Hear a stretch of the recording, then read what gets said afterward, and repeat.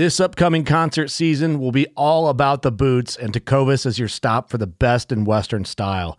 Tecovas has seasonal and limited edition offerings this spring and summer, including men's and women's boots, apparel, hats, bags, and more. All Tecovas boots are made by hand in a time-honored tradition with timeless styles that are always on trend. And Tecovas has first wear comfort with little to no break-in period. It's hard to find this level of comfort paired with this level of style. Stop by your local Tecovas store, have a complimentary drink or two, that's WCB style, and shop new styles. The smell of fresh leather and friendly staff are at your service. Many stores even have leather custom branding to make your boots truly personalized. And with regular live music and events, there's no in-store experience like it. If you can't make it into a store, just visit tecovas.com. That's TECOVAS.com.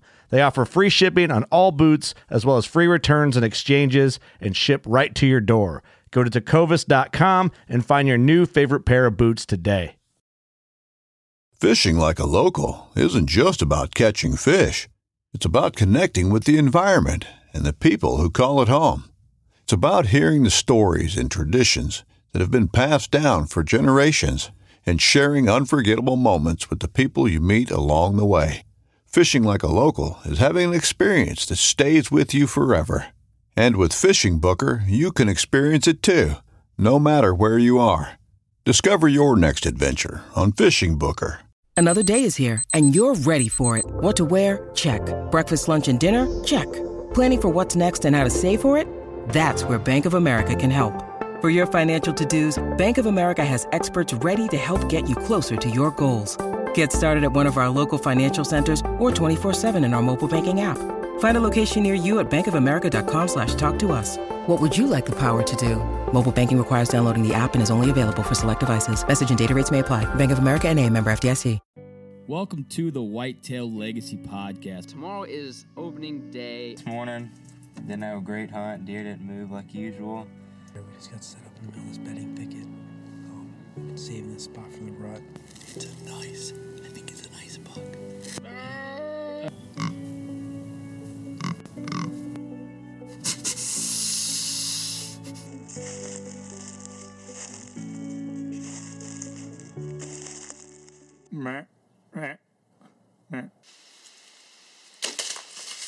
Boom! Hits a 170. That was money. I think he's down right over there. 10 yards. Woo! Whitetail Legacy Podcast, bringing you back to the hunt and leaving a legacy. Baller rut. Whitetail Legacy coming at ya. Kicking it old school, back to the beginning. All right, we had Whitetail 365 on this episode. That's a big team. A lot of different states, a lot of cool videos, a lot of big things coming this year for him. Super cool guy we got to talk to tonight. Glad I'm going to get to follow his page, learn more about Whitetail 365 and follow him this season.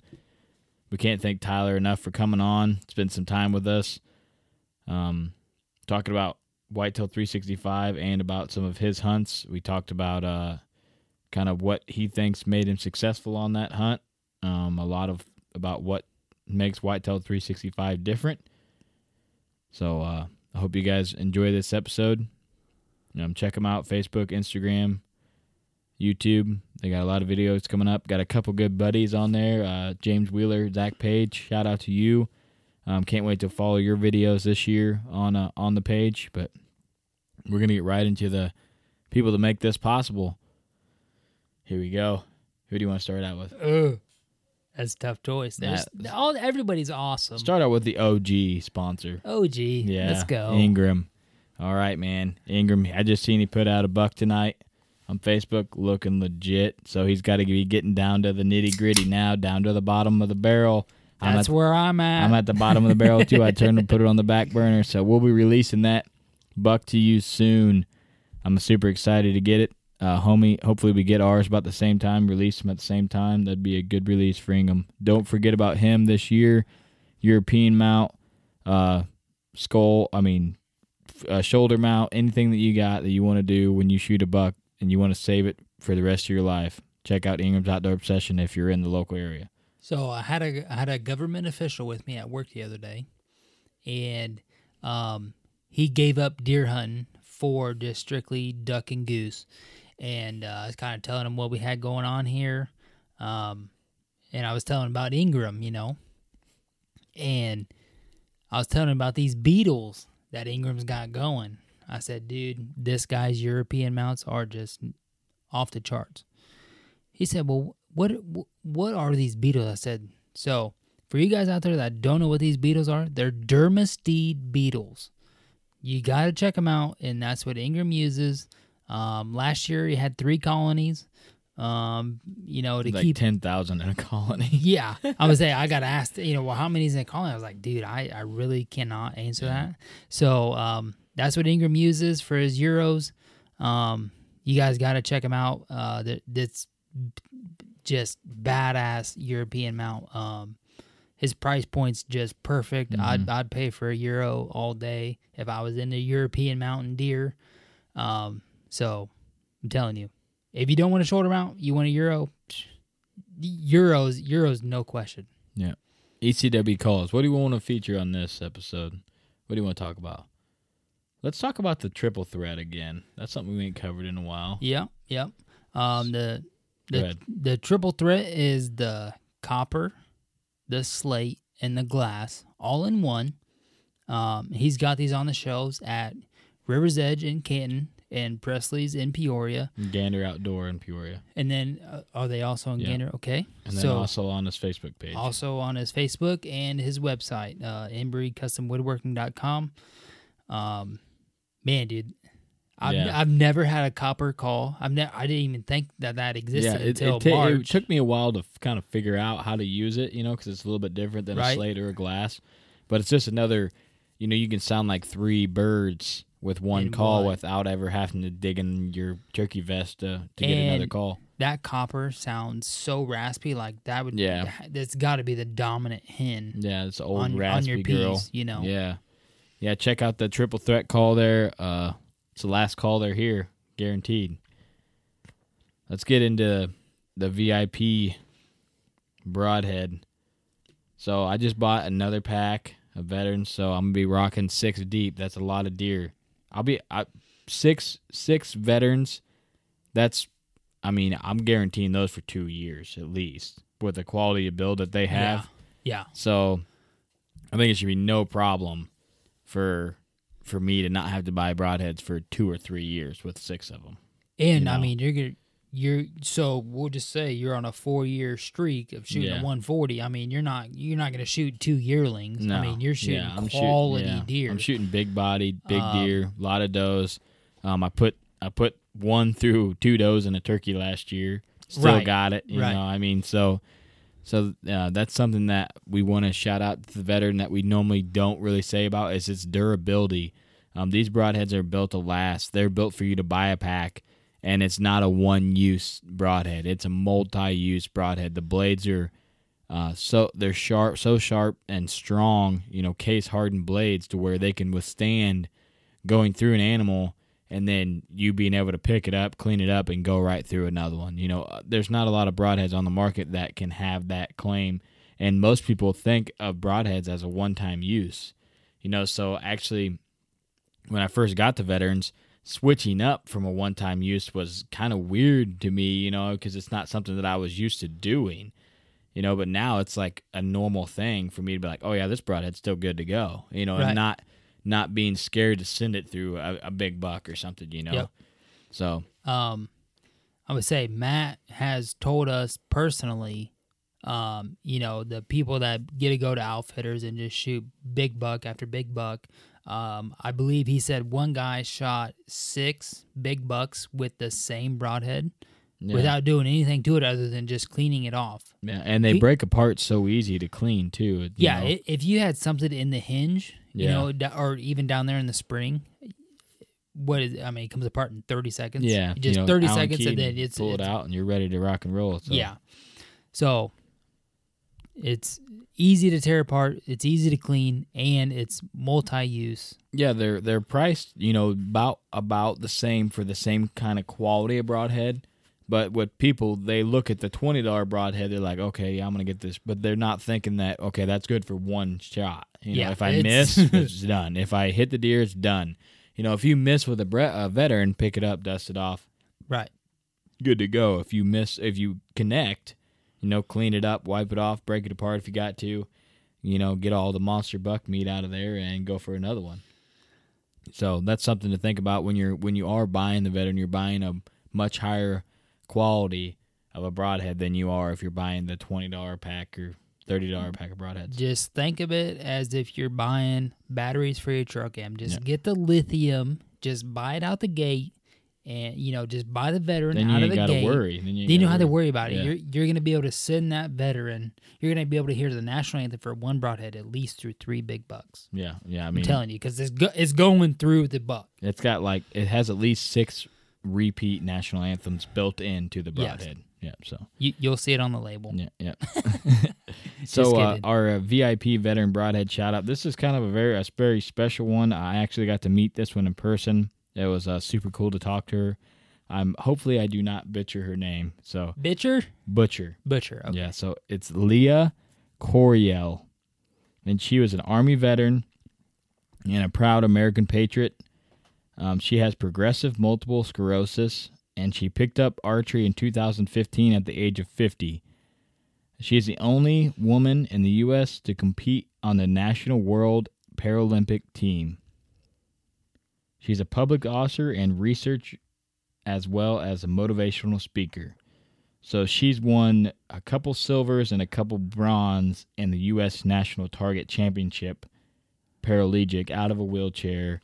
Is a U.S. veteran, and she's using archery as a release with her illness or injuries. So I think that is super awesome. Yes. I'm hoping to have Leah on a podcast because her story is very compelling.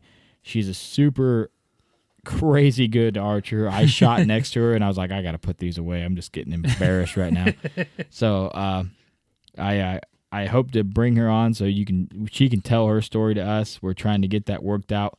She's super busy, as you can imagine. Where's she shooting at right now? South Africa. South Africa or South America. South somewhere. Yeah. So we tried to get it lined up, and it didn't quite work out. But she knows we're here, and she knows we want to go. So hopefully we can get her on, and she can share the story with you guys. And I just think she's got a whole bunch of tips about shooting a bow and she's being super steady. She's super she's like cool. She's like that cool, quiet person. But then when you start talking to her, you can tell that she's got that military in her. Where she gets to know you, and then she starts going and going. Right, you're like, oh yeah, dude, she can talk for days. Yeah. I'm like, all right, yeah, that's perfect. Yeah, so we can't thank Leah enough. Hopefully, like I said, we'll be able to get her on, share her story. But thank you for your service and everything that you did, and then props to you for finding archery and using that path to, to gain and growing with your illness and still, progressing and feeling like you're part of something. So that's super huge. Yeah, Leah, that's super good. A lot of people would just,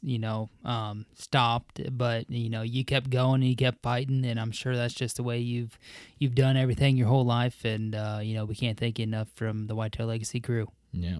All right, let's get into ScentLok. We're going to cover the Truck Oz. I've been traveling for work a lot. I've been spending a lot of time in my truck. And while at work. Yeah, no, not while at work. So the Truck Oz has been coming in handy. That thing, the Oz 20B. Yeah, it's been plugged in a ton, and I can tell a huge difference. You ever roll through somewhere and you just smell like you're in the city, and you smell that asphalt smell. Oh yeah. Well, I did that today, and then I hit the Oz, took it right out of, dude. I was because I've been running it and it seemed like it was stuck in my truck because it was cool enough today where you didn't really have to run the air conditioner, turbo mode. Right. So it was almost stuck in there. I was like, I'm going to just put the Oz in. I put the Oz in 2 minutes later. I'm like, man, it's finally gone. It was almost so bad that I was getting a headache. I was stuck in construction, going real slow. I'm like, man, and you just keep smelling that hot asphalt smell. And the Oz took it right out of my truck. So I was pretty impressed with that. Well, a couple months ago, I got the Big Dick truck. Yeah. The guy who had that truck before me was a smoker, and I've been waiting on this purchase, and I just knew it was going to wipe it right out. But I figured that this would be a really good test to really see what it could do.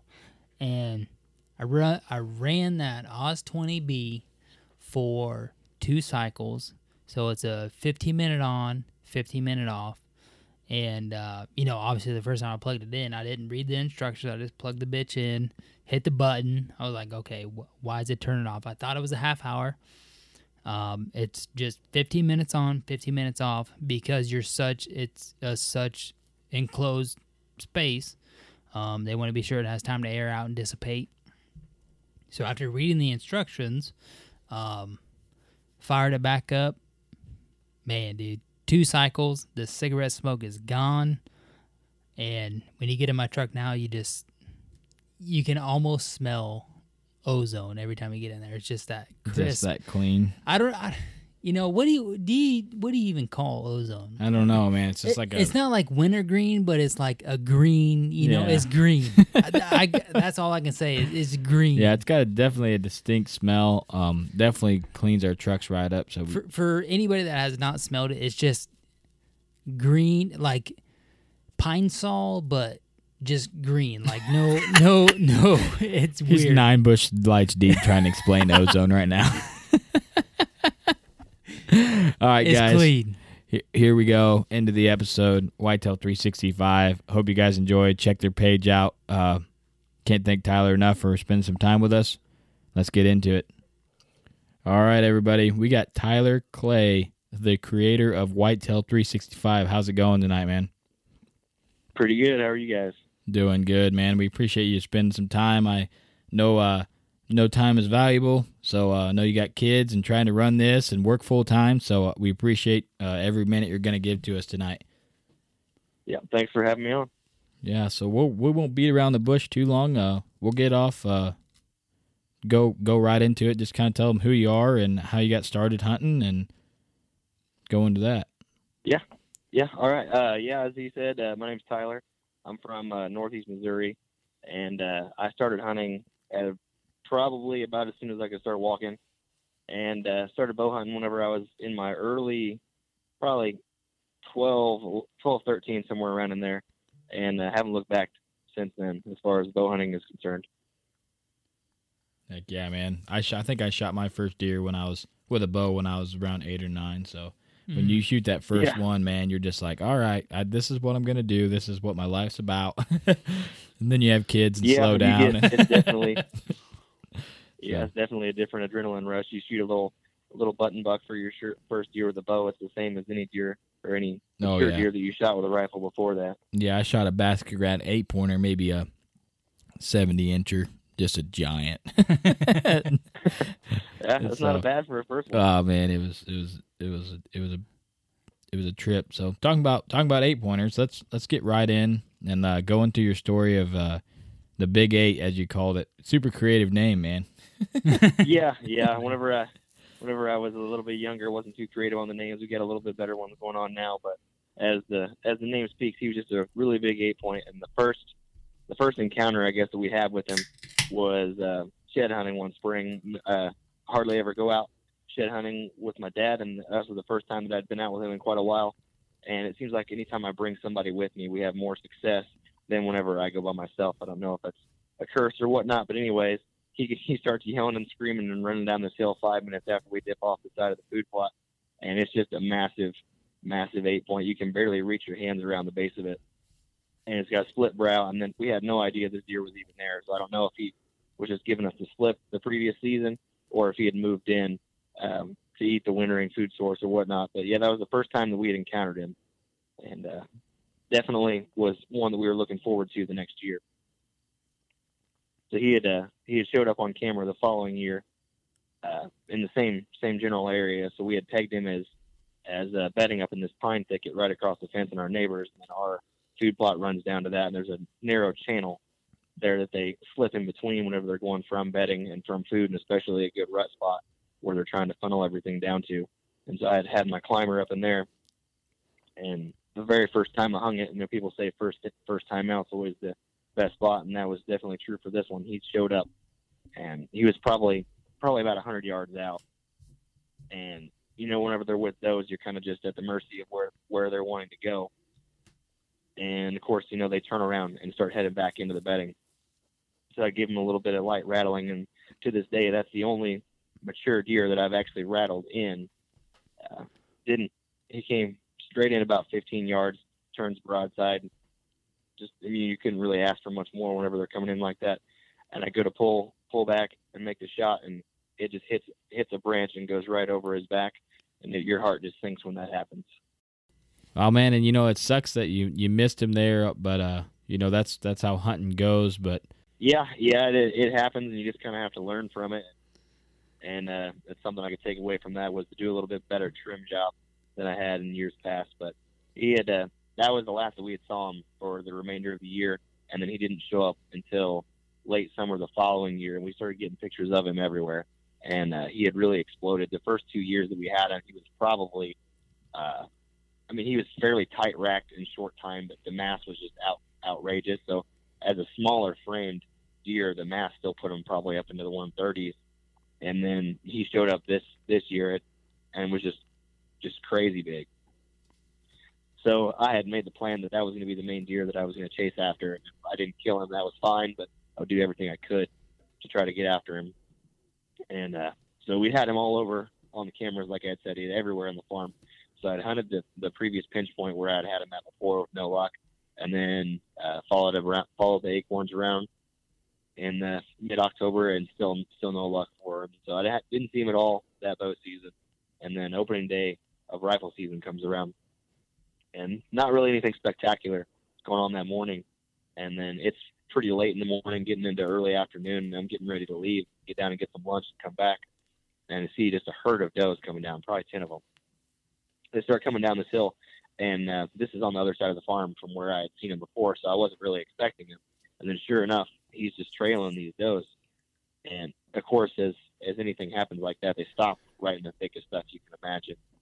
And it seemed like he stood there for 30 minutes, but I'm sure it was more like a couple. But you know how that whenever they come in, it just feels like forever. Oh yeah. Oh yeah.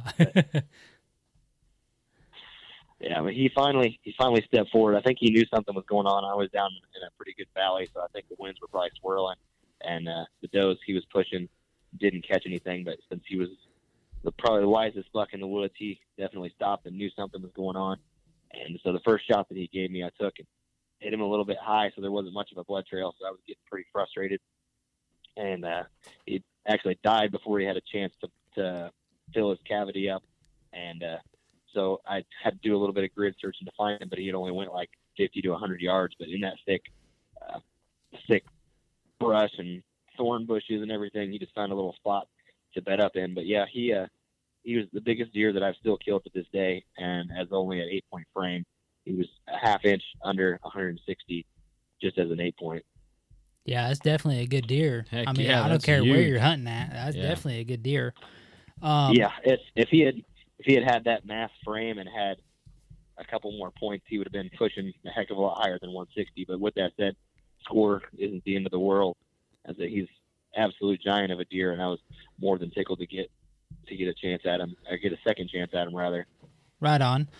You might have said this, but did you have any sheds off this deer, or are you even into any big into shed hunting? Yeah. So the very first time that we had encountered him was when we had found his shed, and we had no pictures of him prior to that, no sightings of him, and it was found right where I had missed him the previous year. But that was the only shed that we had found of him.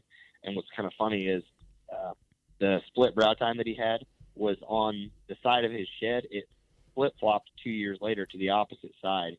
So whenever I ended up getting him on the ground, I was like, man, I don't think this is the same deer. You have to do more research and stuff like that. It's actually more common than what you would think.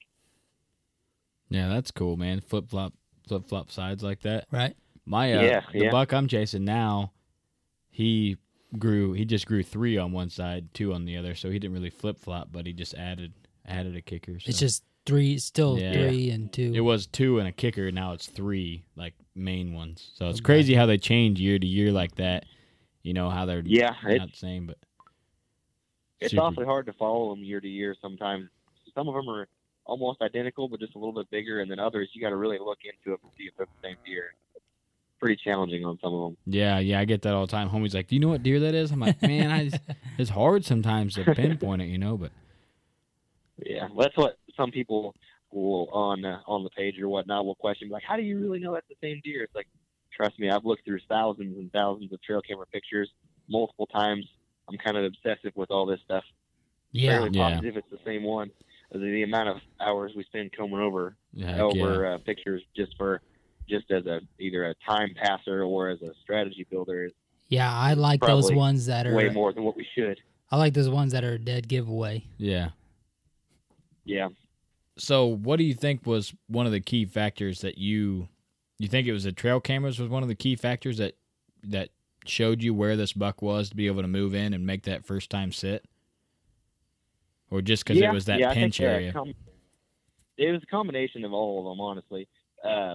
We'd had a lot of pictures of him in the food plot that that late summer, early fall, and we'd found his shed in that bedding area the previous year, so we had just kind of put all that together and knew that he was at least in the area. And late October they start cruising the does a little bit, and we just set up in that funnel, and it worked out perfectly, other than the execution, anyways. Yeah, it's crazy. You said that you rattled him off a doe, right? He came in with some does, and you rattled him off. Rattled him off of 3 does by himself. Wow. And he just left the does alone and came straight down. That's crazy. Maybe those does weren't hot, and he was just bumping them, and he thought it was a better opportunity up the hill, or. Yeah, it was probably, I don't know, probably the 20th to the 25th of October. So it's not when everything is 100% up and kicking, but there was definitely some interest in the does, and it's crazy to be able to pull them off like that, especially being able to rattle whenever you're that close to them. But the pine trees, he couldn't really see where and what was going on. Yeah, I bet you that was a key factor. He couldn't see through those pine trees, so he's busting out on the other side of them, trying to figure out what was going on. Now, do you normally hunt from a climber, or is this just a no? So since then, I've actually kind of gotten away from anything besides ladder stands. I'd had a few bad experiences with the climber where it fell out from underneath me, and that was partially to my fault, climbing hickory trees and the bark slipping, but it was a good spot, and that's where I wanted to be at. But between that and having fallen out of a couple stands, I had just went strictly to ladder stands, and then this year is going to be the first year that I'm going back to mobile style hunting, but obviously a little bit safer than what I had whenever I was younger. Okay, because you had said that you were in the climber on this buck, and you hit the branch. I had just moved a stand, a hang on it would have been the middle of October. I moved a stand just a little closer to the field edge last year because I felt like I was too deep and I was missing a lot of the deer movement. And when I went in there, we had the wife's work party that night, but it was a rain front coming in, so I feel like I needed to go in there to be, the least scent left as possible. And I went in there and moved that stand. However, I didn't get to trim any shooting lanes. And then, lo and behold, here comes, a second buck in the same day, shooter, and I smoke a down tree limb. And, I was just wondering if that climber, if you had a hang on there, you would have been up in that tree already and seen that you might have needed to trim a branch, or, if you could elaborate on that. Yeah, I think it was partially, I had been bouncing around a whole lot that year, chasing the acorns during what people refer to as the October lull, which I don't really believe in a whole lot. I think it's just you have to find where they're at, and I've always had fairly good success in the middle of October, as long as you can find. Of course, if you're not in the Midwest, it may be a little bit harder to find the food source, but for us, as long as you can find the acorns that time of the year, typically on the farms that I hunt, you can still find the bucks whenever they're not moving, supposedly. But yeah, I'd been bouncing around a lot, so I think if I had been in a permanent set, I would have had it trimmed out a little bit more, but that was something I went in with just a handsaw and cut down the bare necessities to get the tree, or to get the stand up the tree, and then nothing else out in front of me. So I think, yeah, like you said, if I'd had a little bit more time to plan that, then it might have worked out a little bit differently. Right. Had you scouted this area before hunting it, and saying, oh, yeah, this looks like the tree that I would put a climber in when the time is right? Yeah, so I've got a list of all the places that I'd like to go to, and that was one of the places that I had always wanted to go to before, but I'd never really put much thought into it because it's on the far side of the farm, so it's quite a walk across. And I'd primarily hunted on the other side just for the scent control measures as far as walking through everything to get there in early October, mid-October when it's still fairly warm. And I just dropped the climber off a little bit earlier in the week on the edge of the food plot, and then just pulled it in and went up. So yeah, it was something that I had scouted, but not as much as I probably would have now looking back on things. Right. When so you were hunting on the backside of that food plot, you said? Yeah, on the so it's like a U-shaped food plot. There's a finger that runs up through the middle of it, and then I was on the far left side, and it's a fairly gradual hill, and I was just probably 20 yards in, and then maybe another 50 yards to my left would have been all the bedding up on top of the ridge, and it just funnels all right down to the bottom of that, and there's a little creek bottom there. Nice. Sounds like a came good right setup. down to it. Yeah. It's a pretty good spot. It's kind of difficult. They change their patterns there from year to year depending on the flood wash and whatnot, but they're always in that seems like 100, 200 yard area. You just have to pinpoint where they're at exactly. So do you still live in Missouri now and are able to hunt there, or is that something, did you move out and you you don't have no land there anymore, or? We still have the farm, but I've been in Southwest Oklahoma for the last 4 years now, and it's something where I just I travel up there as the few days that I get off during the summer to prepare everything, and whatever I can't lays on the shoulder of my dad, which is a lot to ask, but he usually comes through and gets all of it done, and then I just come back typically the last week of October through rifle season in November, which is typically the early teens part of the month, and then that's usually the bulk of my days off I save for that. Yeah, I go down to the family farm and rifle hunt every year. Last year, actually, or 2 years ago, I actually went down there for September 15th bow hunting, but had no success, just super warm. But I always seem to have really good success, and it's southern Missouri, so I'm not exactly sure where you're located in the state, but, a 130. I think he said northwest. He said north. You said northwest? Northeast, right in northeast, the okay. Macon County, Adair County area. Oh yeah, okay, yeah. I just drove through Macon today. Mm-hmm. Yeah, mm-hmm. so yeah, I was right. Yeah. But yeah, I'm down there way south in Polk County, and okay, a 130, 140 down there is a giant. There's just no ag, no crops, so I always have a really good time. Rifle season is a lot. I don't want it to come to Illinois, but I will drive to Missouri and shoot a rifle for deer. It's a lot of fun. Yeah. And just different way to hunt them. And go ahead, homie. What you got? Well, you being down there in Oklahoma, do you have a place to hunt down there in Oklahoma? Yeah, so I've got there's quite a bit of public around us. It's not very big. It's pretty overpressured. And then I'm lucky enough that I have a fairly decent sized private chunk of land to hunt on, but it's pretty strictly managed, and so I'm pretty much doe only on that farm, which is fine. But I get a turkey hunt it. It's outstanding for turkeys, but the private land down here is not bad, or the public land, sorry, is not bad down here as long as you get a long ways away from the road. Yeah, I've like Oklahoma was never like on my radar for big deer, but the more I'm on social media, the more I'm noticing that some giants are coming out of Oklahoma. Yeah, last year I'd have put it number 2. Yeah, that's definitely not our area of Oklahoma. We're in the I'm about 15 minutes from Texas, either if I go west or if I go south. So I'm way down here, and it's pretty much the desert. But with that said, there's still nice deer if you know where to look, if you can get around the river bottoms and whatnot where there's still some vegetation. But there's not many trees. So if you're lucky to get 8-10 feet up in a tree and it's maybe as big around as your thigh, then you're doing pretty good. Yeah, we got a guy that hunts down there that we're friends with, and he does a lot of blind hunting, and he's like, dude, there's just no trees. I'm like, man, it's just crazy to think about hunting, deer with no timber and just like brush and sand. It's just insane to me. Yeah. But they get it done down there, so yeah.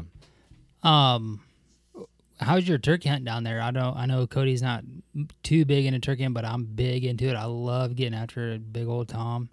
How's the turkey hunting down there? It's great down here. That's what I've since I moved down here, I've killed 5 Easterns, and so I had the main goal going into the last 2 years to get one of them with a bow, and it didn't come together last year. And then this winter I had shoulder surgery, so I'm just now getting back into the swing of things with the bow. So I just went out with a shotgun this spring. But it's like you said, with no trees, as long as you can pinpoint their roosting locations and you can hunt nearby, it's not, I wouldn't say easy, but it's not as difficult as what it had typically been for me in Northeast Missouri, where you have no idea where they're going to be at. Yeah, there's not very many good roosting trees I was down going there. to say, you just said that. I was like, man, that sounds so easy. Yeah, if you can find them and it's the right time of the year and they're aggressive, they'll come right in. And if they don't, it's flat enough, you can see them from a mile away and put the stalk on them if you can find any vegetation to hide in. Yeah, you have to get the sand suit out, crawl on through it. All right, one more question, then we'll get back to some deer. What is the pig situation down there by you? Say it one more time. What are the hogs looking like down there? Oh yeah, they're everywhere. That's what the first year that I hunted down here, I was probably about a mile and a half, maybe a little bit farther off the road, and it was probably an hour after dark because I was pinned down with some deer, so I sat in the stand a little longer than I usually would have. I'm about halfway back, and I got in between a couple of them grunting and snorting at each other, and that was about enough for me on that. Yeah, I bet. But yeah, I killed 2 of them last year with a bow, and they're awful fun to shoot at. They run forever.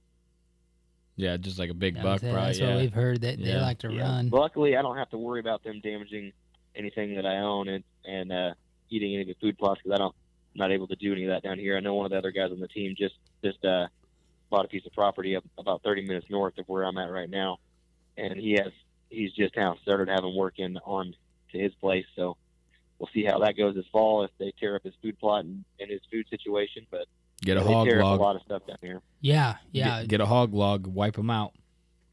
So yeah. Yep.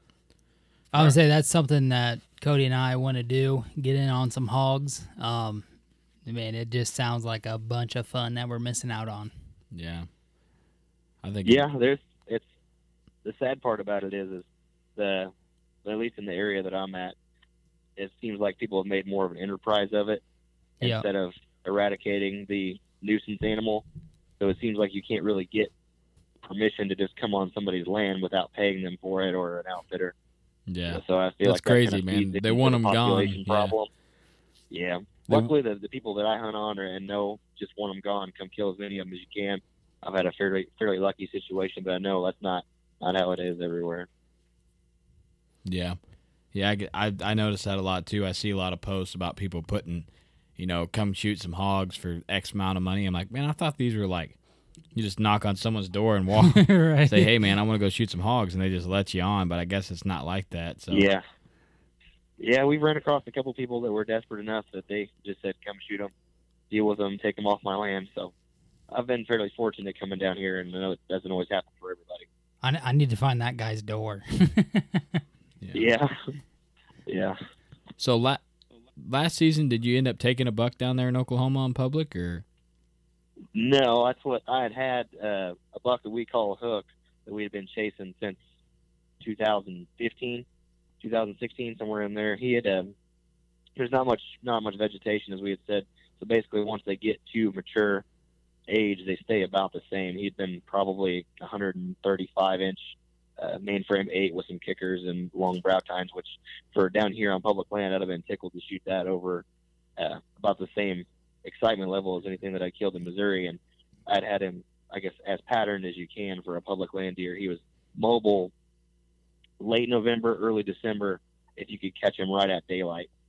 And I hadn't had him on camera for about a week, and I kind of gave up on the spot and started chasing a unicorn buck. And he didn't grow anything on one side and just grew one straight massive point. Nice. So I figured he would look pretty cool. Yeah. Figured he would look pretty cool on the wall. Started chasing after him and got pretty close to him on a couple spot and stalks, but never ended up getting any closer than 50. And I think it was the day that I started chasing after that buck, Hook started showing up again over at the spot where he had the last 2 years. So if fall plays out this year and he's still alive, December, any morning I can, in early mid-December, I'm going to be sitting in that stand, whether I've got him on camera or not, because if he's alive, he'll show up. So when's the rut down there in Oklahoma? I've actually never hunted the rut down here. It's fairly late, but I'm always there. As far as what I'm concerned, is the rut is late October, early November, into mid-November, and that entire time frame, I'm in Missouri typically. I see. Okay, so it's about the if same. I'm still around this year, which I may be actually moving during the rut this year, that's horrible timing, but I may be moving up north. So if I'm still around, though, my plan this year is to come back in the middle of October and hunt, and then from that point on, I'll be down here this year. Well, there's a lot worse things to be going on than moving during the rut. Yeah. I don't really have much control over it, but it's looking like that's the way it's going to be. Are you moving for work or? Yeah, I'll be moving for work. Hopefully, we'll find out probably within the next 4 to 5 weeks if the application went through, and trying to go to the Kansas City, Missouri area or East St. Louis area, and both those places pretty good for, or at least a little bit step up from where I'm at now. Oh yeah, those are great deer hunting spots. A lot of ag, big deer. Yeah, great spots. Yeah. So say we'll have to come crash at your place when Cody and I come over doing an over-the-counter hunt. Yeah, if it works out. Yeah. So we've been talking. You've been hitting it a little bit. Let's get into 365. I really want to dig into this group. You guys have a huge following, and I know you got quite a few. How many team members do you have actually? 17 right now. And the way we found you is we had James Wheeler on. He's kind of a neighbor to us. He lives about 20 miles away, and he told me about you and him and Zach Page. Zach actually just came out to our property and did some mowing for us. I got to go trim some shooting lanes with him now, but he did some mowing. Yeah, you do. He did some mowing for us. Yeah. And they told me about you, so we kind of started following what you do. And we actually kind of struck up a friendship. So just go ahead and dig into Whitetail 365, what it's about, why you created it, and we'll plug you from there. Okay, yeah. So we're all, as the name states, just completely ate up with everything whitetail and whitetail management related as far as growing, chasing mature bucks. And it's a year-round endeavor. It seems like no matter what we're doing over the course of the year, we're in the woods doing something positive for either a hunting situation or food plots or timber stand or whatever it may be. It seems like you can always find us doing something for our advantages in the fall.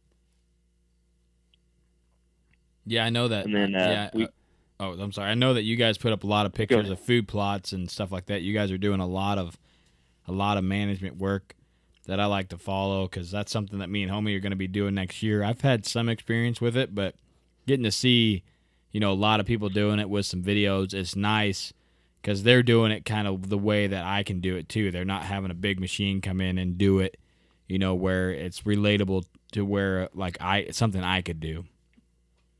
Yeah, that's one thing we're really trying to stick with is do it ourselves.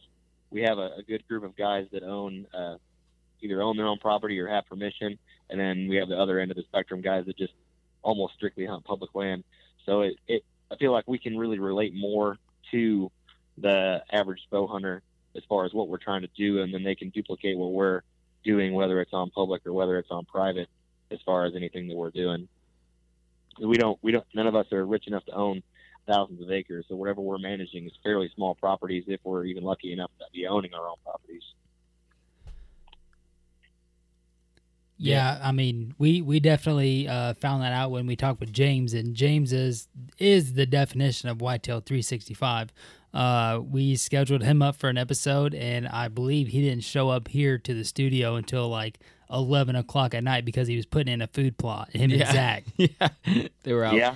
And then, we literally bullshitted in the studio for an hour that we should have been recording. So from midnight to 1 a.m. we recorded, and then we got done recording, and then we just still kept talking from big 1 deer a.m. to 3 a.m. till 3:30 in the morning in the driveway. And at like 3:15, I was like, dude, I gotta go home. I got a birthday party tomorrow. Yeah. So you guys are we definitely live for it, targeting man. the right people, for your name and what you guys are trying to get out. Yeah. That's what we just do what we can with the time that we have. I know for myself having 2 kids, I'll be having a third this fall. That's what I've got a very limited time as far as running everything that we do and doing the video editing. So I typically just wait till pretty late in the evening when everyone else is asleep, and then I stay up till midnight, 2, 3 in the morning doing the editing, and then I got to be at work the next morning. So it's just whatever it takes to get it done, and I feel like that's definitely resonated throughout the whole team. Do you do all the editing for 365? Yes. I would not say that I'm an expert by any means, but I've grown a lot in the last couple of years. I first started off, the first video that you'll find, I believe, on our page, if you scroll far enough back, it's not even in a full screen format. I didn't have any idea what I was doing. I just threw some stuff together. Yeah, so we haven't had any formal training on anything that we're doing as far as filming or editing, and then the majority of us are actually self-filming. So it's not quite as polished and put together as you may see in some of the other places, but it's actually real, and what's going on during the hunt is what's portrayed in the videos. Yeah, and from just what Cody and I like to see, as long as you get a good story, and I mean you have decent quality, we totally understand. Self-filming, we understand it's very hard and very challenging. We found that out last year.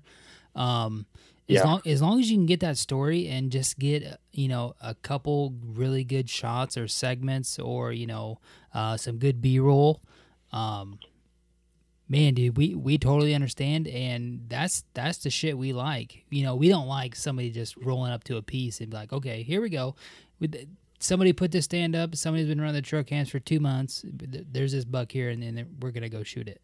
We like, somebody, we like a little shake in the camera, you know what I'm saying? Yeah. I mean, yeah, and that's one thing.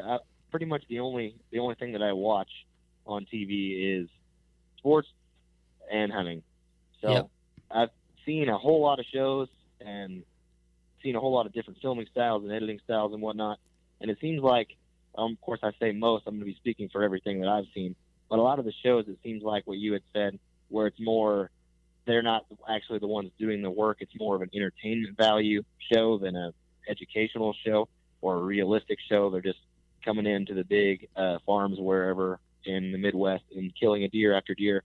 So what we're trying to do is we'll do a little bit of traveling here and there. Like James had come over to my uncle's farm last year, and he for an outfitter, but he had already tagged out in Illinois. He was looking to get on some more deer. That wasn't the bulk of his season that he was trying to produce. Mm-hmm. So we're trying to actually show the process of building our own deer instead of just flying in and shooting it. Yeah, that's way more relatable than just walking in, throwing up a blind and shooting a deer. Because you have James putting in, you know, his whole work and backstory. I mean, he already done come on here and told that. Yeah. So, he put in a ton of work to buck out here in Illinois. Yeah. So for him to try to go somewhere else, it was pretty early whenever he was tagged out as well. So so that if just he wanted to hunt the rut, he had to go somewhere else. Yeah, that just explains his drive for deer, Yeah, to go somewhere else and do it. So kind of I'm intrigued by a lot of members on there, that because it gives you a lot of aspect. If you could, you don't have to name them. Just kind of give maybe where they're hunting, if they're hunting public, and what's like their strategy, and then when people can watch their film, they can relate to them. Yeah. So what we've done is we try to build like a mini team in the Midwest states that we have friends and contacts in. We've got about 4 or 5 guys in Oklahoma, and a couple of them hunt together on one farm, and then a couple of us met through work and both hunt public, and then he's got a small piece now, and then we've got a handful of guys in Missouri, and then one thing that sets us apart a little bit as far as something you won't see everywhere is Jeremy and John in St. Louis actually hunt in city limits of St. Louis. That's cool. Yeah, we're gonna come back to that. Hard to imagine, but yeah, he killed Jeremy killed two pretty nice deer last year on suburban hunts, and you can see in the videos, you can see houses and highways in the background, and it's pretty wild, but it's definitely a strategy that works for him. And we've got, like you had said, James and Zach in Illinois, and then Brandon a little bit farther south from them. And then we got Kyle out in New York. He actually just moved up back home to New York from Virginia. A lot of the videos that he had the last couple of years were in Virginia. Is that all of them? Man, so many, yeah. One guy in Ohio, yeah. Man, yeah, that's a lot. That's a lot to keep up with, man. You're a busy guy producing film. I try to keep it to where I know if you see a lot of these bigger shows, they've got 50, 60 guys on their reel at the end of the show, and then they just play the best of it. We try to keep it big enough that we can consistently put out content, whether the seasons we're in, but small enough to where it's still personal, to where everybody still feels like they have a significant role in what's going on, and they're not just being used for occasional footage. Yeah, that's cool. Yeah, I think like your intro to your videos and stuff, it just flows good. You guys got a good thing going on. I want to get back to the suburban hunters though. That intrigues me. Do you get? I mean, I'm sure you got some intel on them. Is that like a draw down there in St. Louis, or? No, it's just a regular season. So they just whenever, I'm not incredibly knowledgeable, so I may be speaking incorrect on some of the stuff. But as far as I know, it's just whenever the archery season opens, it's open just as the rest of the state for them. And then they can't obviously, like for turkeys and whatnot, they're chasing them public or on the suburban sites. They can't use shotguns like everyone else does, so they go after them with crossbows. So it's definitely a different kick to the part of the show whenever they come on that you're not going to see in a whole lot of places. So, with the suburban aspect, it's not like just a totally different deal, like just hunting in town. They just have more of the rules for, like, you know, if you were to have 50 acres outside of town. I can't really speak to the rules because I haven't been hunting with them yet. Okay. Hopefully we'll fix that before too long. But as far as I know, there isn't any crazy rules other than just the obvious as far as how far you have to be from a building or establishment when you're shooting and gaining access from landowners and stuff like that. So they still have to go through all the same stuff like that. Right on. It's just smaller quarters, not big chunks of property, and it's behind suburban areas or behind shopping malls or behind wherever, and they're chasing after pretty big deer every year. Nice. I'm gonna say so I first moved in my house 8 years ago, and then when I was literally moving in, like, my bedroom set, it was 11:30 at night. I had 3 deer in my side yard. I was like, what in the hell is going on, you know? And then a year and a half later, we had this snow covered, and a doe and a yearling were in my backyard, like literally in my fenced in backyard. And I was like, oh dude, I got a tag, you know, it's statewide. I'm ready to go. Yeah. And, you know, I got to looking at the regulations and stuff, and within our city limits, you have to be outside of 100 yards of a building or a dwelling is what it says. You have to be outside 100 yards of a dwelling. So like, oh man, dude, you know. So I'm ranging like the neighbor's house, you know, seeing how far it is. But yeah, man, dude, I'm really, really intrigued. Just up here in the Quad Cities, I know they do inner city hunts, and I have my brother's best friend lives up there, and he says every other year you can draw a buck tag, and he says you have no problem shooting a 170 in town. He said these guys are just running all over the city. I'm just like, dude, what are you doing? So one year you have to shoot a doe, and then the next year you can get a buck tag with a doe tag, and you can just chase a 170 all over. I'm like, all right. Once you get past the awkwardness of realizing that somebody is bow hunting for for a trophy buck or a mature buck within city limits of a giant city like that, it actually makes a lot of sense that they have as much success as they do, because there's not as much competition. So your deer can get a little bit older in those areas than they can, say, where everybody hunts in a small plot outside of the city where it's open rules for rifle and everything. Right. So it makes sense that the deer are getting more mature, but it definitely doesn't make them easier to shoot. I know a lot of people will say it's almost like a high fence hunt or a canned hunt because they don't have anywhere to go, but they're more, I would say they're probably more used to human interference, but they're definitely not going to just walk up to you and let them shoot you or let you shoot them. So it makes sense that they're able to grow to that age, but they're definitely still a challenge to shoot a mature deer just like it is anywhere else. Oh yeah, it's definitely a challenge to shoot anything mature, you know. Yeah. I just think it'd be super cool. It'd be like, all right, it's Wednesday morning, trash truck's coming at 9. At 9:15, this 180's coming out. You know? Yeah. That would be crazy. Doesn't ever happen like that, but it'd be cool to think like that. Yeah. Be like, all right, the neighbor comes out here, jumps in the pool, that spooks this buck over here, trash truck scares him to here. He's going to be here 10:35, guaranteed. Just got to wait him out. Yeah, you got a whole lot of different variables. Oh, yeah, you got people, kids out playing in the woods. And yeah. All kinds of stuff. So we've covered your show, Whitetail 365. I want to get into, you know, maybe some tips for some guys that are just getting into editing their own film. You know, what is something that you can tell them and to edit their own film, and maybe you know, the program that you use?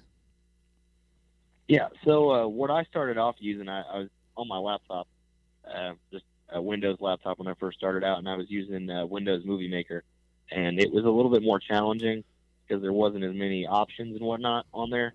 And I'm not using a professional system now. So I've got a Mac desktop, and I'm using iMovie. It's just like a $30 application that you just download from the store. But it gives you a lot more options for whenever you're starting out. And the best thing that I've found is that it has a larger sound bar to where you can actually see the peaks and valleys of the sound, and then you can edit based off of that instead of just going off of, I think I stopped talking at this point, or I think the shot was at this point. You can actually see the peak of whatever is going on, and it makes it a little bit easier and a little less time consuming to edit through it. But it's not going to win you any awards as far as editing quality, but you can still produce a pretty good video on it. We're actually thinking about upgrading to its I guess parent version, Adobe or Final Cut Pro. There we go. That's the one we're looking to upgrade to, hopefully this season. But if not, iMovie's still working out pretty good for us. In the iMovie, I'm kind of messed around a little bit with that iMovie. Can you have like a video running in separate audio, or can you is the audio that's attached to that video just attached to it and you can't do anything with it? So in iMovie, it's actually attached whenever you first load it in there, but then you can detach it. Okay. And then you can, so say you're filming with your regular camera, and you're also filming with a GoPro. The GoPro typically doesn't have as good sound. Right. But say you still want to use the footage from the GoPro, but you can actually splice the sound from the other video as long as they're both being recorded at the same time.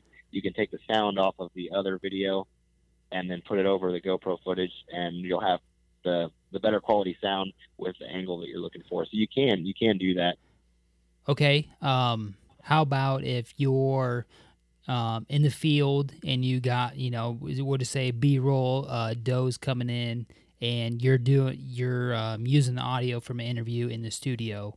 Can you do something like that? Okay, repeat that one more time. I couldn't really hear you too clearly. So say we're doing an episode and you're just using a B-roll of a doe coming in the field, and then eventually a buck's gonna come out, and then say you're using the audio from a interview that you're doing in the studio. Can you throw that audio from the studio interview over on the audio of the footage from the doe coming out.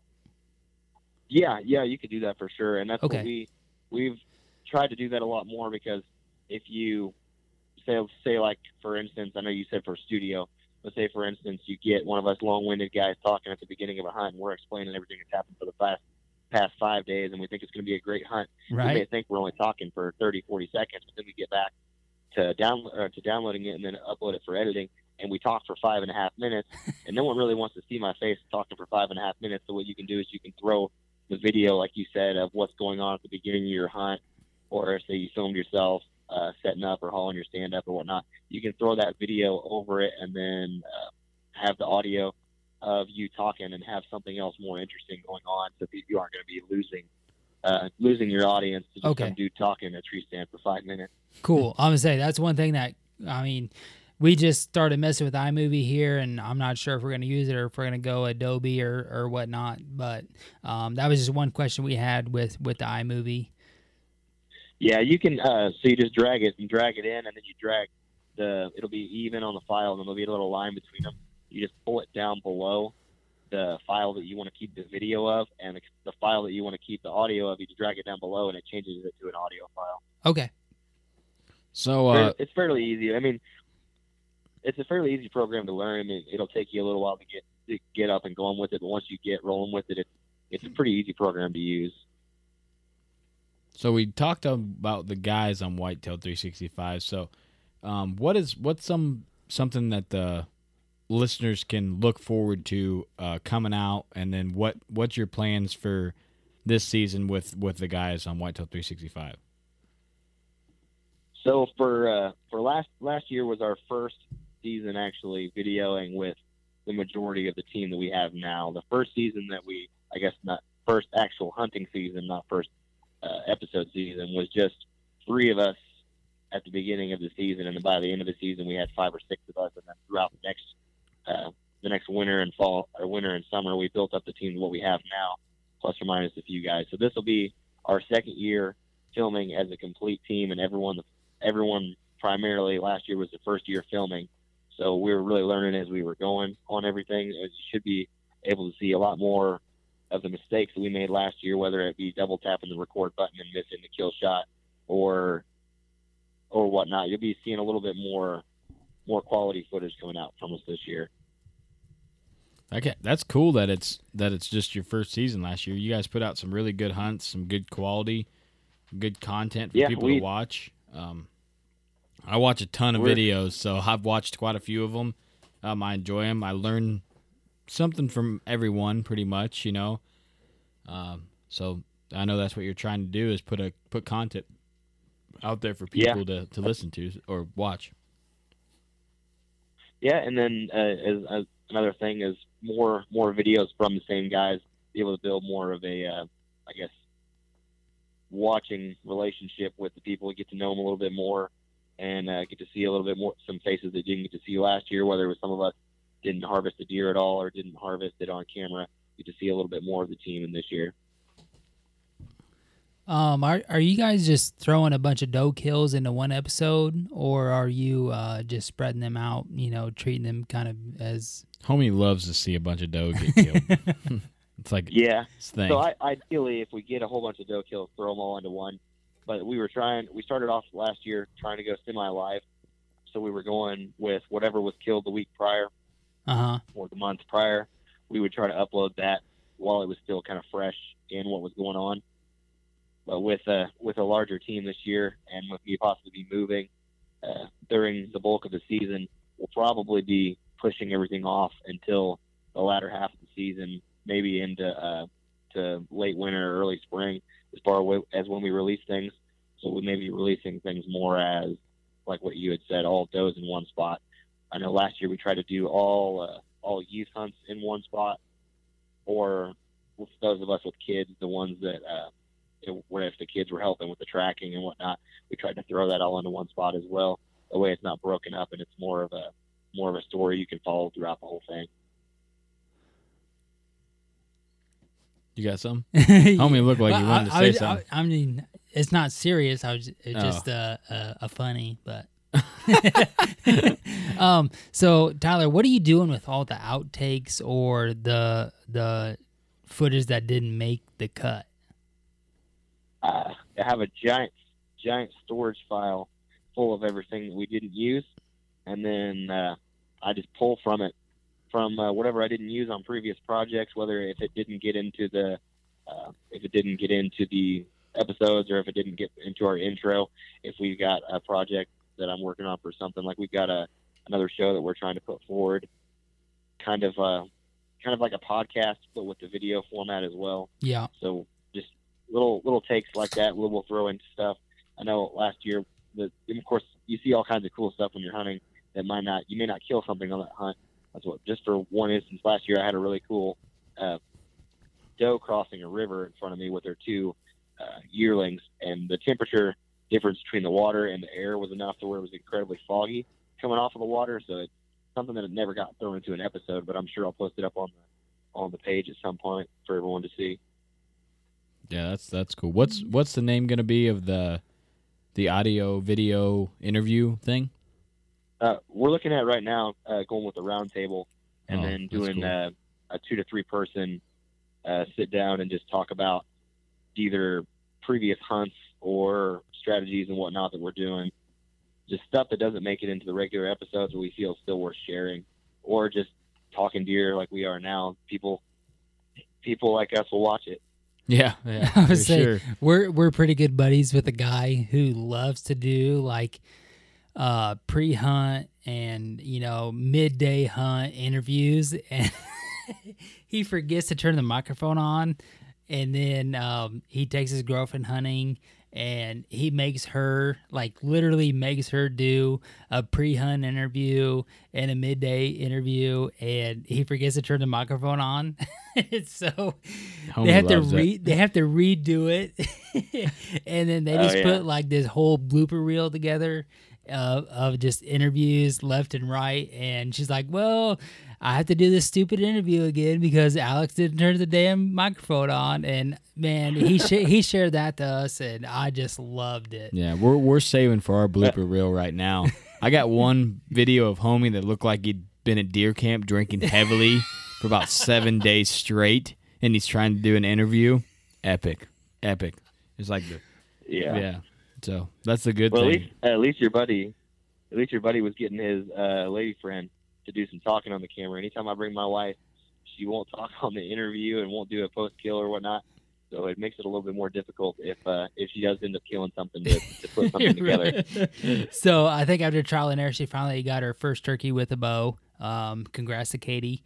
And I took my wife out turkey hunting this spring, and basically all that happened was we put the camera on a tripod, and that's where it sat the whole time. There was no recording. We didn't see no birds, no gobbling, no nothing. And that was all that happened. So I feel your pain there. Yeah, that happens. So where can people find Whitetail 365, kind of some of your different social medias? Do you guys have a website? We have one reserved. We don't have it built up just quite yet. I see. But as far as on social media, we're on Facebook and Instagram and YouTube. You can find us at Facebook at Whitetail 365, all one word. And then on Instagram, whitetail.365. And then on YouTube, you should be able to just search Whitetail 365 and find us there. Yeah, your logo's sweet, man. That's a super cool logo. Props to you for drawing that up, man. That was a good idea. So yeah, check their stuff out. Oh, go ahead. Go ahead. Well, I was just gonna say, listeners, check their stuff out. It's relatable. It's a lot of different guys in different states hunting in different ways, all at the same time. And it's real guys. Yeah, real guys. Some that we know that are legit, hardcore, big buck killing fools. Showing you how they get it done, not being who they're not, not trying to put on a front like they know a lot of stuff, just straight up trying to show you how they hunt, how they do stuff to maybe make you a better hunter, maybe pick up one technique that they use that you might have not, thought about. So check them out, Facebook, Instagram. We follow all their stuff. We'll make sure and share some of your videos so people can go directly from our page to your page and and get that connection there. So we can't thank you enough for coming on, man. I know we kind of cut it short. I know you got some stuff going on at your house there. You're a busy man with running a crew and working and family life. So we understand that. We just appreciate the time that you did spend with us. And you got anything else you want to tell the listeners? No, I think we covered the majority of everything. I appreciate you guys letting me on. Yeah. All right, listeners. We love you. Keep hitting that play button. Hit him with the outro. Hit him. Whitetail Legacy out. Oh, shit. He got an outro. Here we go.